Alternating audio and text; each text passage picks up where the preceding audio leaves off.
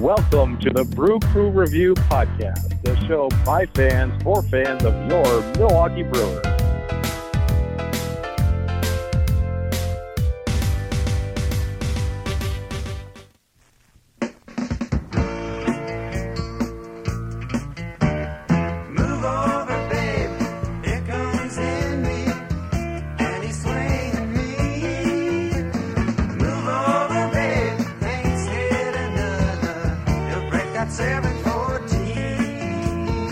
All right, Brewer fans, welcome back to the Brew Crew Review Podcast. My name's Craig, and joining me today is my co-host, Vince Travato. Vince, how are you doing? I'm doing fine, Craig. Happy New Year. Are we, is Scott or Chad coming on here today? Not sure about that. I know Scott's still probably intoxicated and wallowing in the Packers season-ending loss in heartbreaking fashion once again. So he may not be joining us for that reason, but got it. Anyway, Chad, though, I'm not sure. Well, you know what, Craig, for me, that means it's time to talk some baseball. So I'm pretty excited to be talking baseball with you here in a brand new year and in January itself. You know, as the winter is hopefully coming to an end and spring will be upon us, hopefully sooner rather than later. It's time to talk some baseball. Spring training starts in a few weeks. Absolutely. All right. Well, it's been a pretty quiet off season so far for the Brewers and a lot of baseball for that matter. A lot of the top free agents still haven't signed. Not expecting or holding my breath for the Brewers to sign any of the real top guys. But with that being said, we've made very minimal moves. So we can talk about that a little bit later in the podcast. But we want to kind of do a little bit of a tribute podcast to baseball legend and Milwaukee icon, Hammer and Hank Aaron, who unfortunately passed away this past week at the age of 86. So that's what we're going to dedicate most of this podcast to. Also, Vince, we wanted to mention passing of another. Yeah, it was a tough baseball week for Hall of Famer, Don Sutton. Also, yeah, a tough week for baseball fans and Brewer fans in particular. And you know, obviously Hank had a bigger impact probably in Milwaukee, just given the number of seasons that he played and given his status in the game. But I do think it's worth mentioning that, you know, Hall of Famer and former Milwaukee Brewer pitcher Don Sutton did pass away as well. He was acquired by the Brewers at the trade deadline in 1982, pitched incredibly well down the stretch for Milwaukee, winning a clutch game in Baltimore to allow the Brewers to make the playoffs, and did pitch for the team 1983 and 1984 seasons as well. So we're saddened to hear the news of both, but before we get into Hank, I at least wanted to mention that Don Sutton had also passed away, and they passed away within a couple of days of each other. So quite a week. And of course, the acquisition of Don Sutton was instrumental for the Brewers' run to their first and only World Series appearance back in 1982. So of course, he's near and dear to many Brewer fans' hearts because of that. So again, a sad week for Milwaukee baseball overall, and definitely the world overall. With the passing, of course, of Hank Aaron, who is really a cultural icon beyond even his baseball icon status. Yep. I guess for so many reasons. I guess, you know, none of us, you know, got to see him play in a Milwaukee Brewer uniform. However, I mean, he was really still instrumental in Milwaukee baseball after his career, and I kind of feel that even without the existence of Hank Aaron and his role in the Braves, which really made a young Bud Selig, a Milwaukee resident, a huge fan. I believe that was Bud Selig's favorite player. They're about the same age. Yep, it was.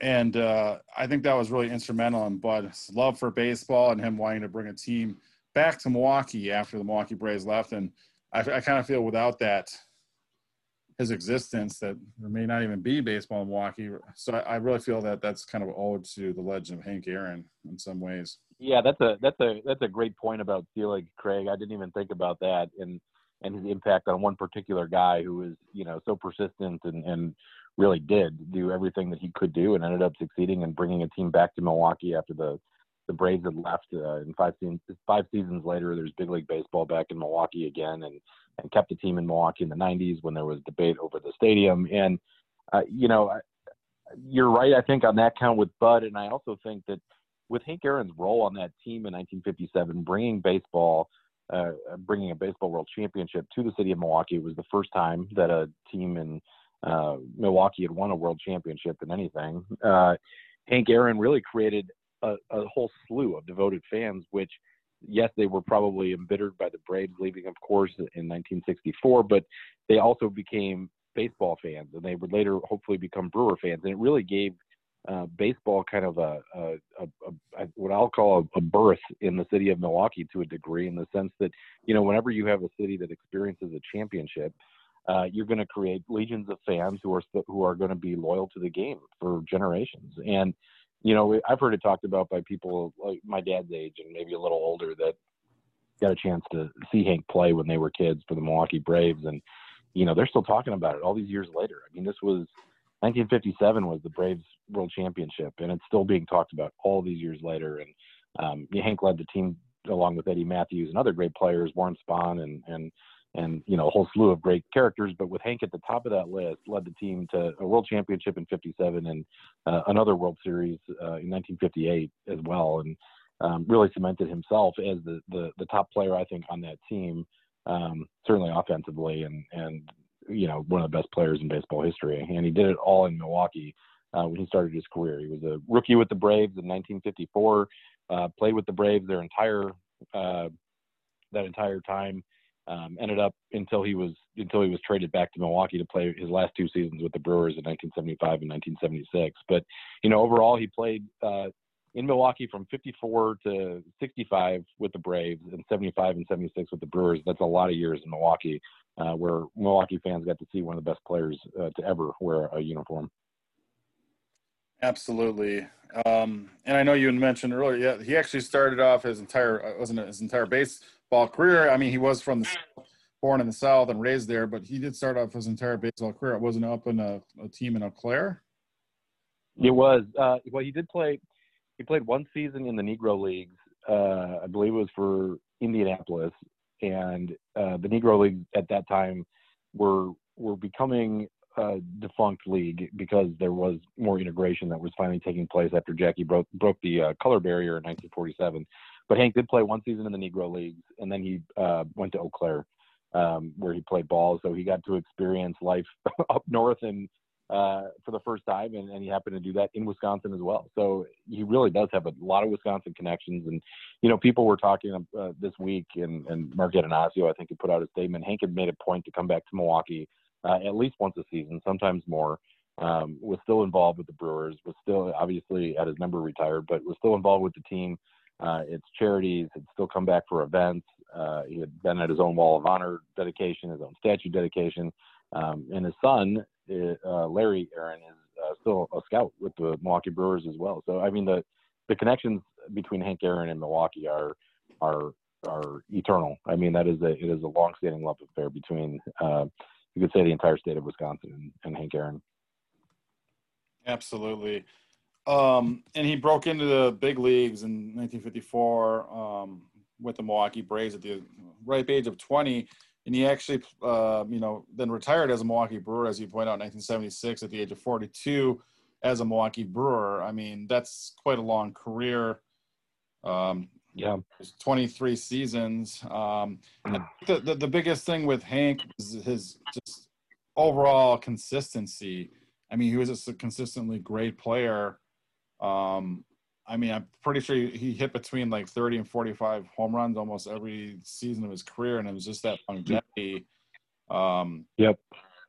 He won several MVPs, or actually it was his only MVP season in 1957, but finished in the top 5 MVP voting almost every year of his career. Yeah.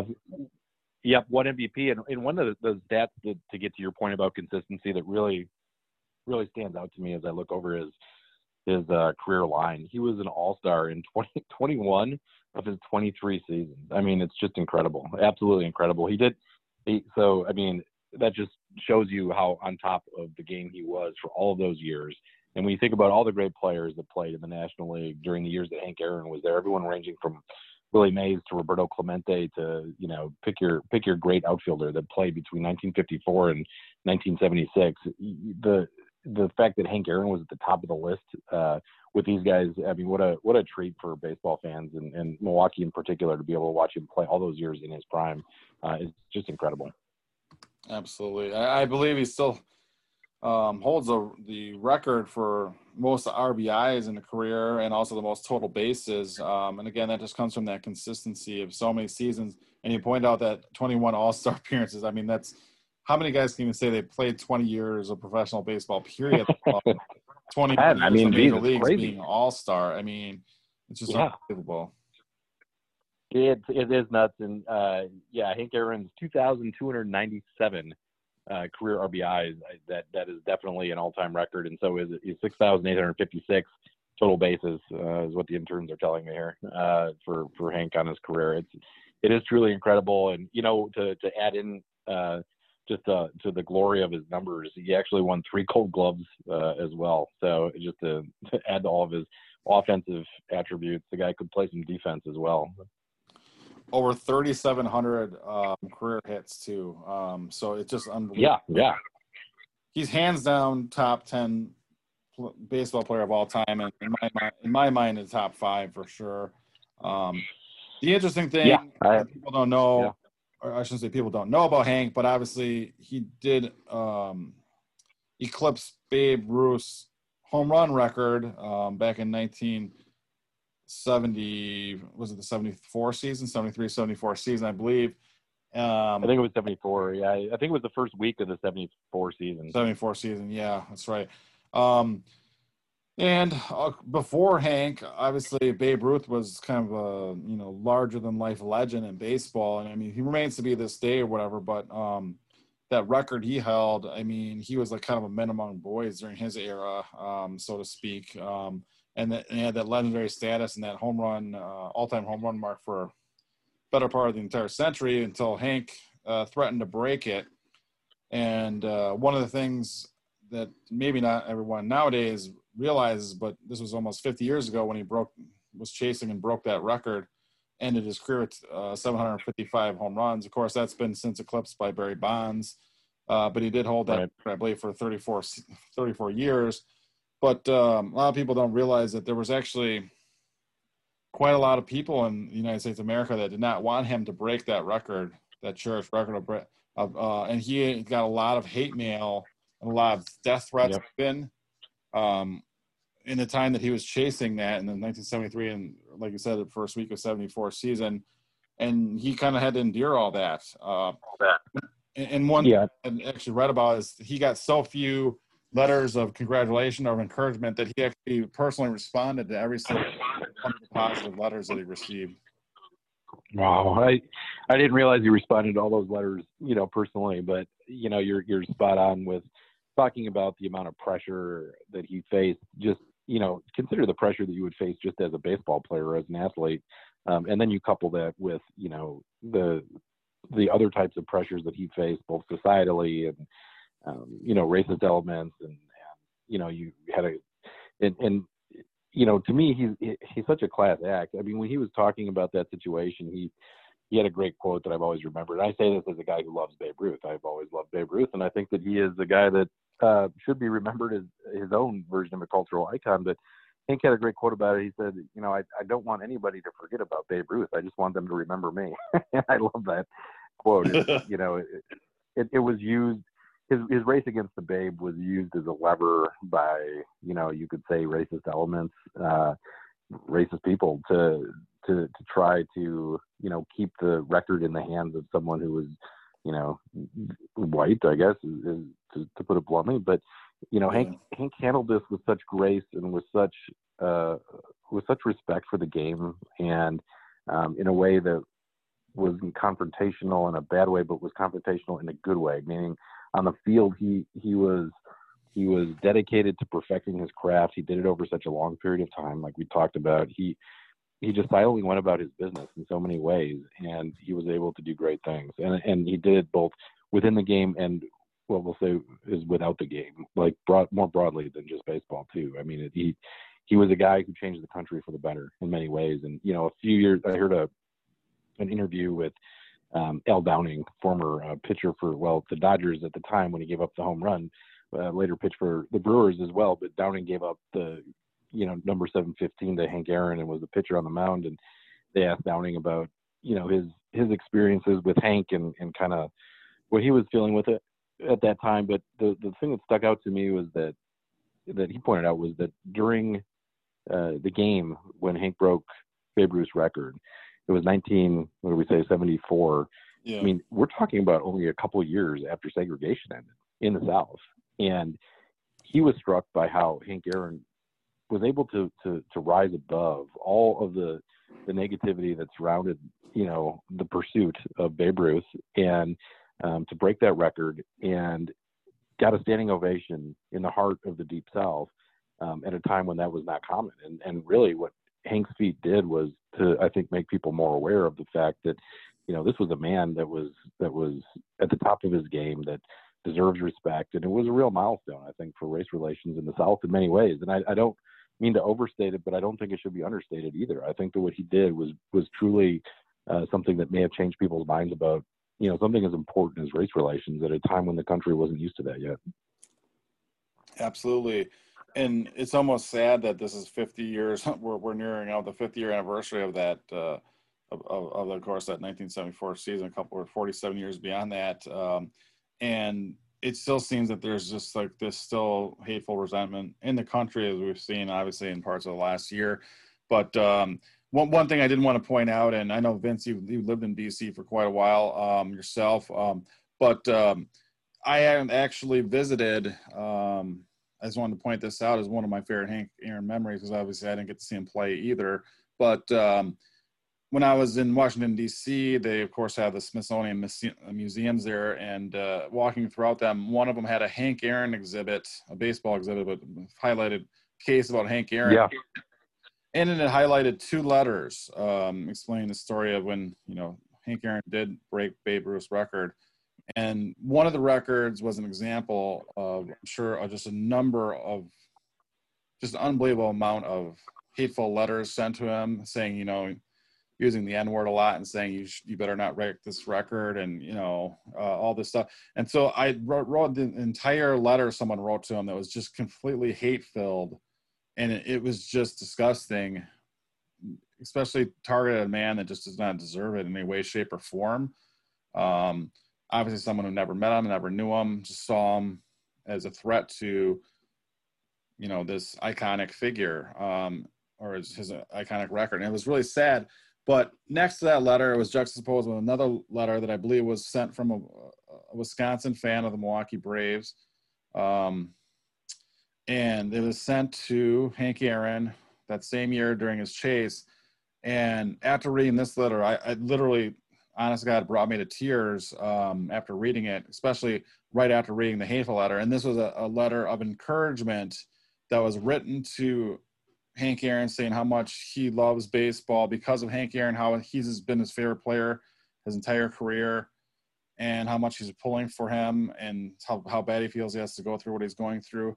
And that he said that he had just had the author of this letter, a baseball fan, had said he had just had his first son, and he had named him Aaron in honor of Hank. And it was a pretty incredible and powerful letter, and it just shows you that in spite of all these people that are filled with hate for whatever reason, that there are so many good people that are filled with the opposite of that, and really cherish people. Yeah. I don't know, for who they are, powerful. For who they are as people. I saw this at the Smithsonian like 10 years ago or so or more, but it may still be there. I'm not sure. But I'm sure there's also awesome exhibits, of course, for Hank Aaron at the Hall of Fame if you ever get a chance to visit there. But, just really powerful stuff. And it really shed some light into, what Hank had gone through. And, of course, for those listeners of ours that haven't heard the story, but you've probably all seen the iconic shot video on the television broadcast that night of when he did hit that home run off Al Downing to give him 715, break Babe Ruth's 714 record, and there was a couple of vans that ran out on the field, And again, I think there was a quote from Hank saying that he was actually kind of scared for his safety, and there was increasing security. Yeah. So I don't know how they got on the field, but they were just patting him on the back and whatnot as he rounded third base. Luckily, that wasn't a threat of any kind. But after he crossed home plate, his mother gave him a bear hug, met him at home plate and gave him a huge bear hug. And she actually had to tell the media that the reason she gave him that bear hug was to protect him from snipers, which is just it's unbelievable. Hank himself had a great quote about that moment, Craig. He, I remember it very, very directly. He said, I never knew that my mother could hug so tight. That was his quote about that moment. And I just, think back to what the country was like, what he did just on the field. There's just so many reasons to love a guy like Hank Aaron, what he was able to do. And you know what, there's a reason why I think I saw a statement from just about every president or ex-president in the last couple of days about Hank, ranging from President Carter to current President Biden to President George W. Bush. They all had statements, and Bill Clinton, they all had statements about Hank Aaron. It just tells you the impact that this guy had when you had, like 4 or 5 former presidents or the current president making statements about him, and what a great man that he was, what a model citizen that he was, and what he did in a positive sense to change the country. And on a personal note, I did get the opportunity to meet him one time, and it was very quick, and it was just because I was getting autographs outside Milwaukee County Stadium, and I was actually with our friend and former co-host Junebug, Nick Zeno, and we were kids. We were, I think, in middle school at the time, and it was an October day, and the Brewers weren't playing, but in fact, it was the groundbreaking ceremony for Miller Park, and they brought in some Brewers legends, and Hank Aaron actually showed up for the ceremony to do one of the first shovelfuls of dirt, along with Bud Selig and Robin Yount and a few others.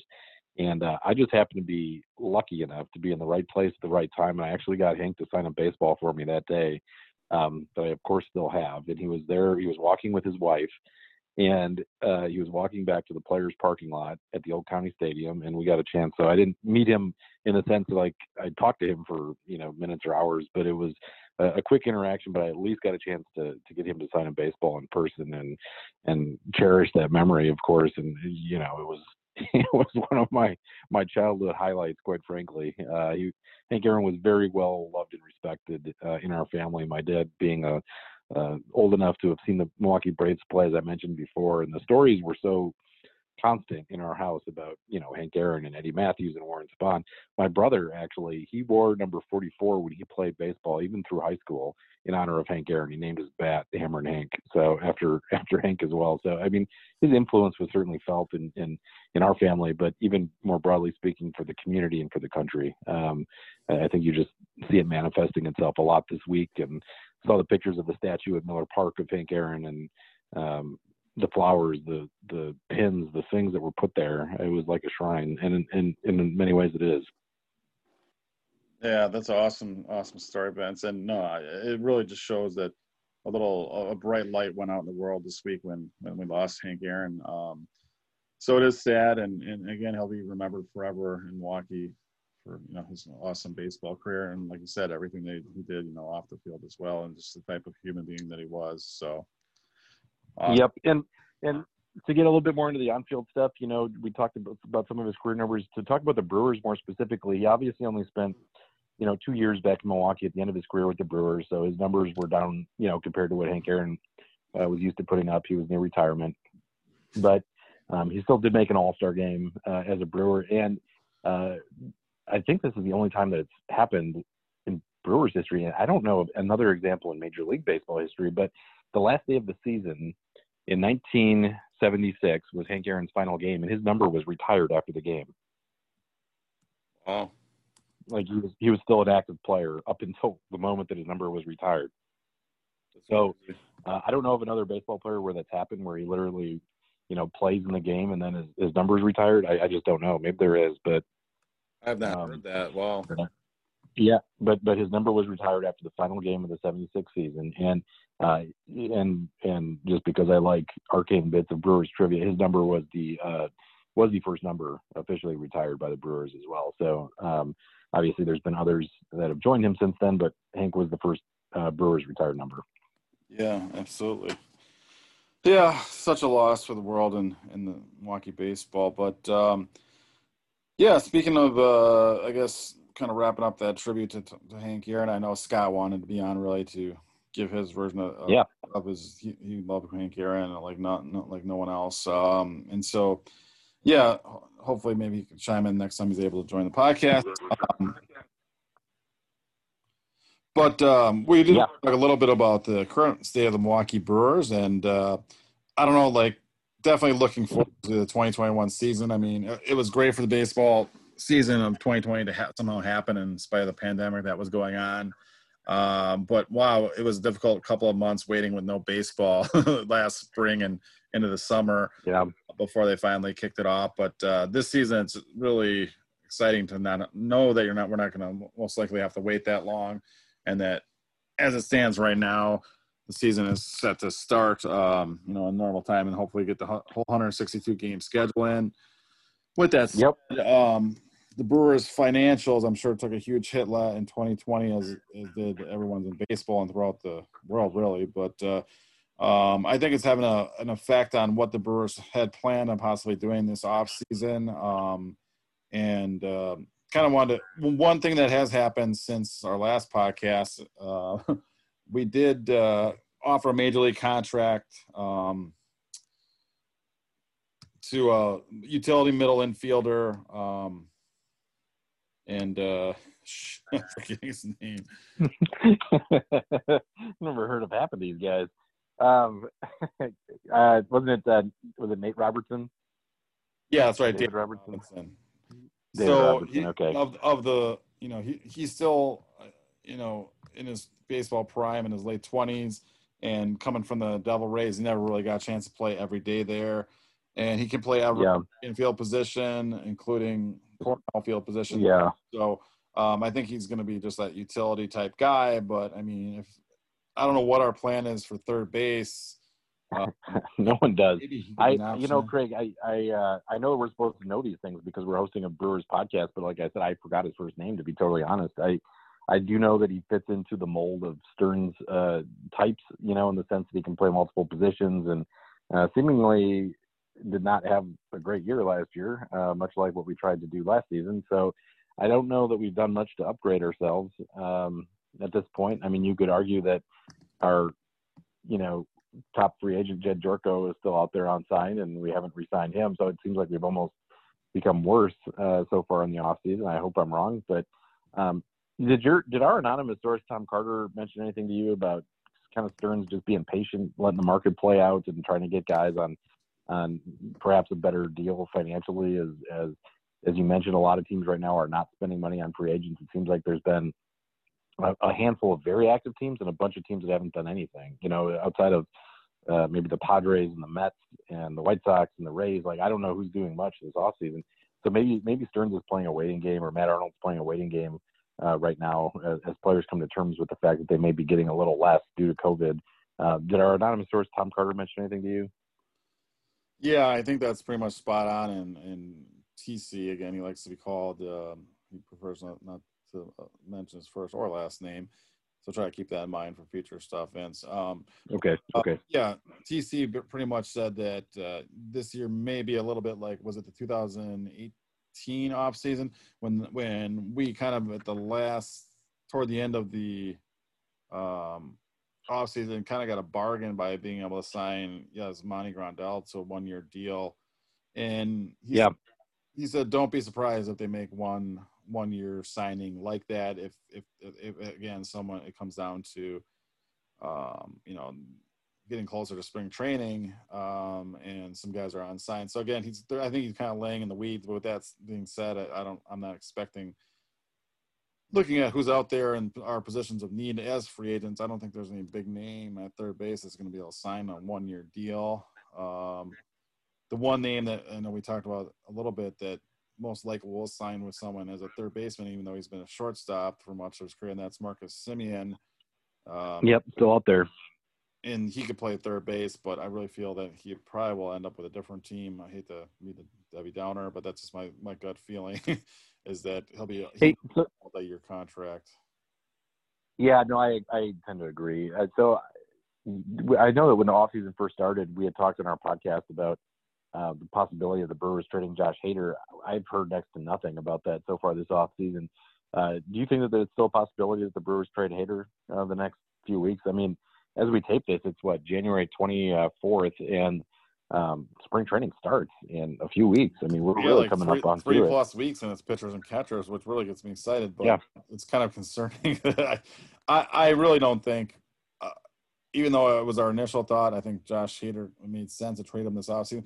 I think that he's now more of a trade deadline candidate, because that way teams can ascertain where they stand this year and whether or not they want to go for a World Series run. And usually requiring a reliever of his magnitude really can push a contending team over the top. So I think he makes a lot of sense, and you probably get a better package for him, at a trade deadline. And now there's obviously some risk involved with that. You never know with injury histories, or even just attrition with receivers sometimes. What if we're gonna get full value for them? But I think that's probably the plan.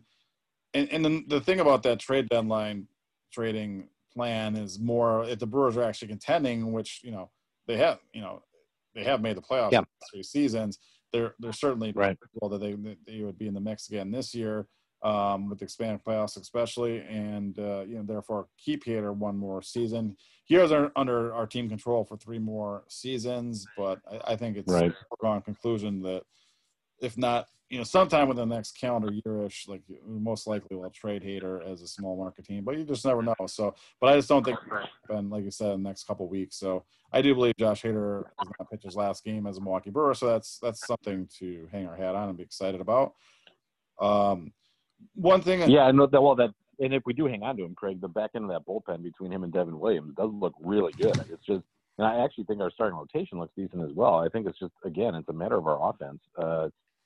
Not really being able to be relied upon. I mean, we saw some weird numbers last year from guys who were playing in a 60-game season, and I don't know how much of that is real and how much of that is just fluky because of the strangeness of 2020. But will Castanheira step up and improve his numbers? Will Christian Yelich get back to being Christian Yelich?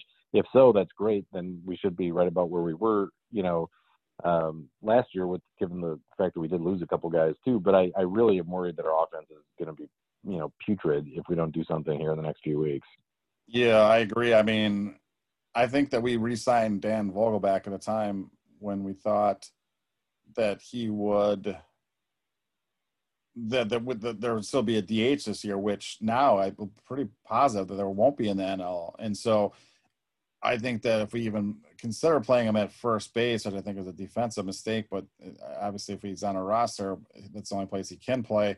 They'd at least look for a platoon partner with him. He's a lefty bat. We'd have to look for someone right-handed that play first base, I think, to have on the roster. Third base is another huge hole. Again, we did re-sign Orlando Arcia for our shortstop position, and of course the acquisition we made last offseason by trading away Trent Grisham for Luis Urias, and the thought was he'd be our future shortstop. But since Orlando Arcia is still on the roster, I believe that Stearns has stated this offseason that it's possible the Brewers could go on to 2021 with Luis as our starting third baseman. So I wouldn't be surprised. Right. He doesn't have a ton of power. I think that at his peak, he probably only have like 10 home run, 10 steal type potential, and that's not necessarily, above average for a third baseman. But I do think no, it's not in the lineup though. No, it's good. He's got he still is young. He could still develop. He's got an exciting bat, but yeah, power is not really his game. So for me, our offense next year really depends a lot on Dan Vogelbach, if that's who we're going to truly go with at first base. I mean, maybe the Brewers see him returning back to form. He was an all-star in just 2019. It wasn't that long ago, but, he's had a really bad second half after that. He had a really bad first half last year, and then he had a really good second half again with us. So it's tough to rely on a guy like that, but maybe that's the plan. Yeah, it's really frustrating because I don't feel like Dan Vogelbach should be in the middle of the major league lineup at this stage of his career. Maybe toward the bottom if he's a starter at all. So It worries me a little bit if that's our plan, but we shall see. I mean, he did perform somewhat admirably for us going on the stretch last year, but I just don't trust. He hasn't established himself as that type of hitter yet, and I don't know if he ever will. I guess one thing for Brewer fans to keep in mind and keep positive about is I think just the return of Lorenzo Cain at the top of our lineup, I think will really, and in the locker room and everything, will kind of give us a huge boost to the offense, which we were sorely lacking after Lorenzo Cain opted out for the season last year. So having him back, I think will help the top of the lineup. It'll definitely help Christian Yelich hitting behind him and everyone else. I do believe Cashmere is very close to having a breakout season, whether it be this year or next. I think he's going to be, improving as a young player, a young hitter. And so, yeah, so I really just think if we one really nice, solid free agent signing as a hitter, as a starter would be great. And obviously I foresee it at first or third base. We seem pretty set in the outfield with Cain, Yelich, and obviously Garcia. At this point, I know we talked about this last podcast, but it's hard for me with that DH being gone. It may have been the death knell, so to speak, for Brian Braun never playing another game as a Milwaukee Brewer, which is somewhat sad, I guess.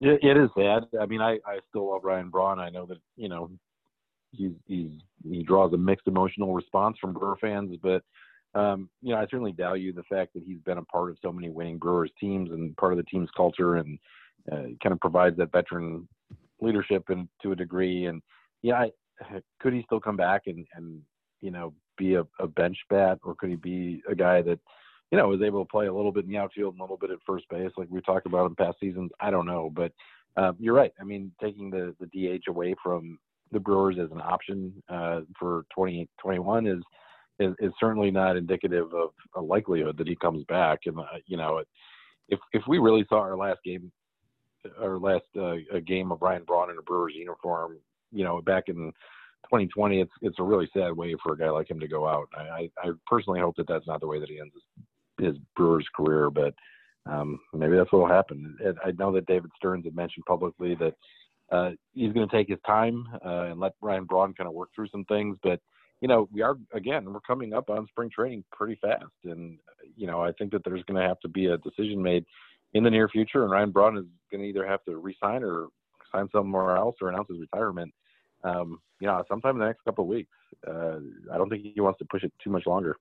No, and for selfish reasons, I really was hoping Ryan Braun would kind of finish his career as a Milwaukee Brewer and be kind of that being the only uniform he ever wore, rather than whether or not he retires now or if he maybe comes back for one season. I don't think he's got too much longer of a career. And so, I don't know. I guess signing him as a bench bat to possibly platoon at first with Vogelback or something that wouldn't be terrible, but I just don't know that he can play first base adequately or is even that interested in it. Right. So we'll see. I know he began his career as a Milwaukee Brewer as a third baseman, so it sucks that we couldn't put him back there because we would need his bat at third base. But yeah, that'd be awesome. Yeah, so I know that was kind of a little dig on Brewer fans because they keep wanting to just make Brian Braun play whatever position that we have needed over the course of the last 5 or 6 years. But I know he's already alternated between third base, left field, right field, and of course, first base or whatever. But I'm partially guilty of that as well. I think it's kind of a recognition of Braun just being a good athlete that can generally play, multiple positions. He certainly was not cut out to be a third baseman at the big league level, given the amount of errors that he put up in essentially a little more than a half season. But I do think he can handle first base, but it remains to be seen if he's even interested. I mean, it's been such a weird year here. Yeah. He seems like the kind of guy that would only come back if given a starting spot. I don't think he's all that interested in finishing his career as a bench or a platoon guy. So I don't know that anyone would really offer him that, though. Like, it's hard for me to look at rosters across the baseball. But you never know. Like, we'll see. He could also be someone who would want to sign with a team, like the Dodgers from the area that he's originally from, obviously, and that was a fan of as a kid or whatever. But and just the fact that they have a really good chance of going back to the World Series and kind of getting a ring that way. Right. I think that would be the only way he'd be willing to probably be like a benchish bat or whatever. And so I wouldn't be shocked if he's either going to come back as a Brewer, retire, or sign on with a team like the Dodgers, I feel. So we'll see.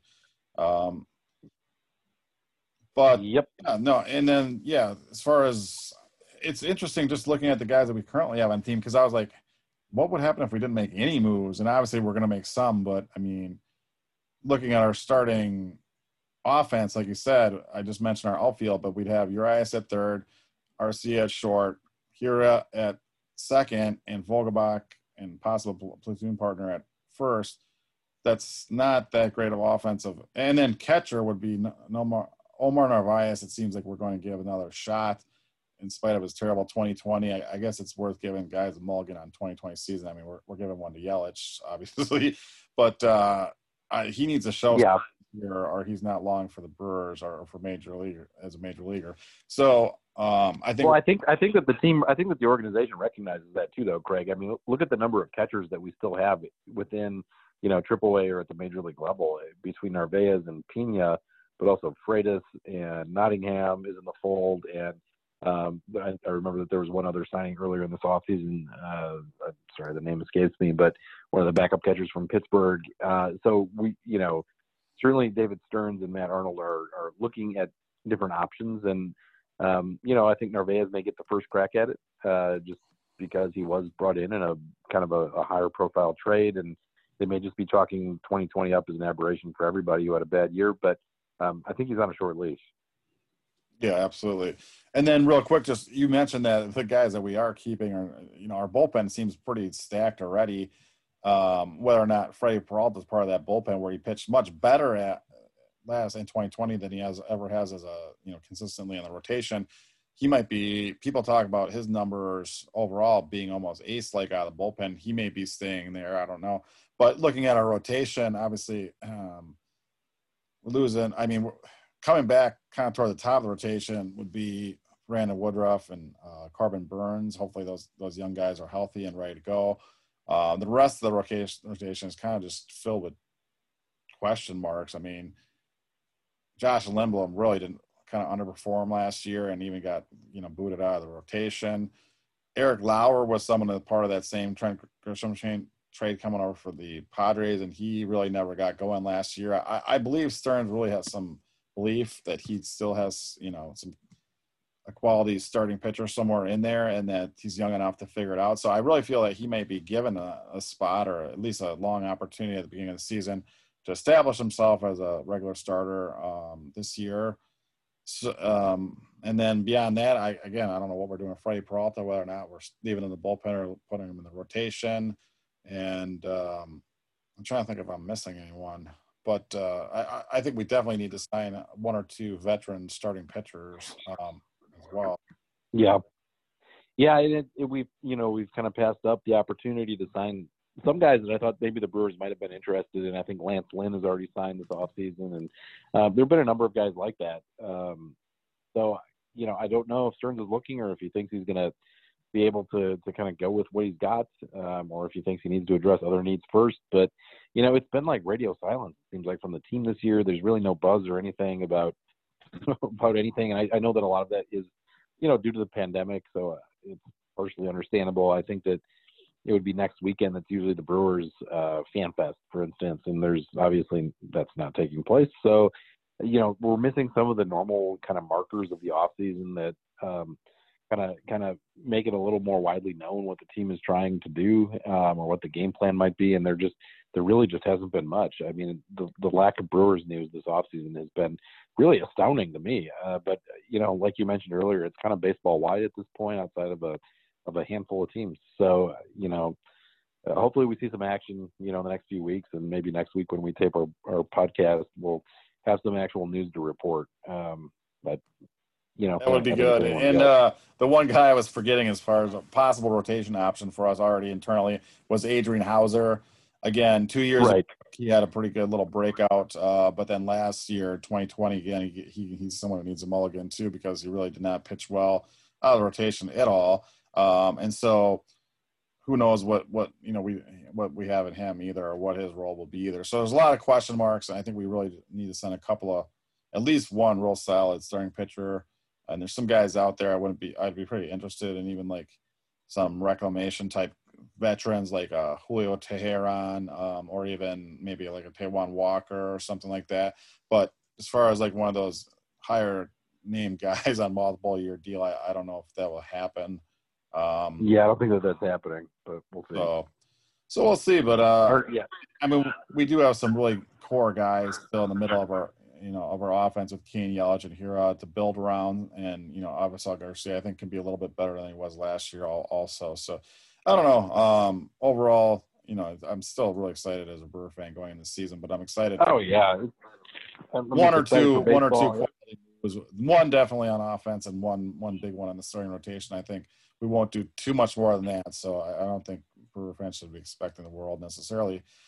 But like TC says, that possibly we're waiting in the weeds, and we could, if one of those guys aren't offered a contract on a 1-year deal, we could grab a quality bat to throw in there too. So hopefully that's what's going to happen. Yeah, I think it's needed. We should see in the next few weeks. Like we've said, it's fast approaching. I mean, the season is really snuck up on me, and I'm very excited about it. And I don't know where you're at with things, and I know that you had COVID back in the day. I fortunately have not yet had it, but hopefully these vaccines get rolled out. Yeah, no, I'm not looking to do it, but hopefully these vaccines get rolled out pretty quick, and would love to do it in time for baseball season, and if fans are allowed, and would love to see a live baseball game in person. It's like I'm going through withdrawal or something. The last game that I went to was the Nationals Dodgers NLCS in 2019, and I'm craving some baseball. So yeah, very, very excited to get back to a live baseball game. No, I've never been more proud of my son before, because he, my 6-year-old, didn't get to go to a game last year. Obviously, no one did. And he saw me watching a football game, and he looked at the field, and he's like, "Dad, when can you take me to a baseball game?" Yes. He didn't want to go to a football game, but he saw the sports field, and he was like, "Yeah, when are we going to baseball?" Crying out loud. So anyway, yeah. Good job, JJ. That's awesome. We're ready up here. We're ready here as well. I don't know. We're trying to get on as many vaccine lists as possible. So as soon as we're eligible, we'll be doing it. Yeah, absolutely. So hopefully, and I would love to go to a game with you this year too, Vince. So hopefully we'll make our way back to Milwaukee as well. Oh, absolutely. I couldn't wait to get back to Miller Park. Well, it's like I guess it'll be a new field when we get up there, American Family Field. So I'll have to stop referring to it as Miller Park, but that might take a little bit of time. Nah, I'm not planning on doing that. Well, either way, I cannot wait to walk in and look at that field again. So yes, hopefully soon, sooner rather than later here in 2021. Absolutely. So I know all of our listeners will be excited to know that Scott Bartell is still alive, and he'll be joining us most likely for our next podcast, we hope. He's doing very well. Yep. So, in case anyone was concerned, he was out on the last couple of podcasts, but he's a very, very busy man. Very busy off season for Scott. But anyways, absolutely. I don't know, before we wrap up here, if you want to mention any of our little Twitter. Always good to give a shout out here. If we could get you to follow us, we'd really appreciate it. Brew Crew Review 1 on Twitter, and send us any email questions at brewcrewreviewpodcasts with an s@gmail.com. I know that Scott is also checking our Facebook page daily as well. Absolutely. All right. Well, stay classy, Wisconsin, and go Brewers. All right, Craig. Have a good one. Happy New Year, everybody. Go Brewers. Do, do, do, do.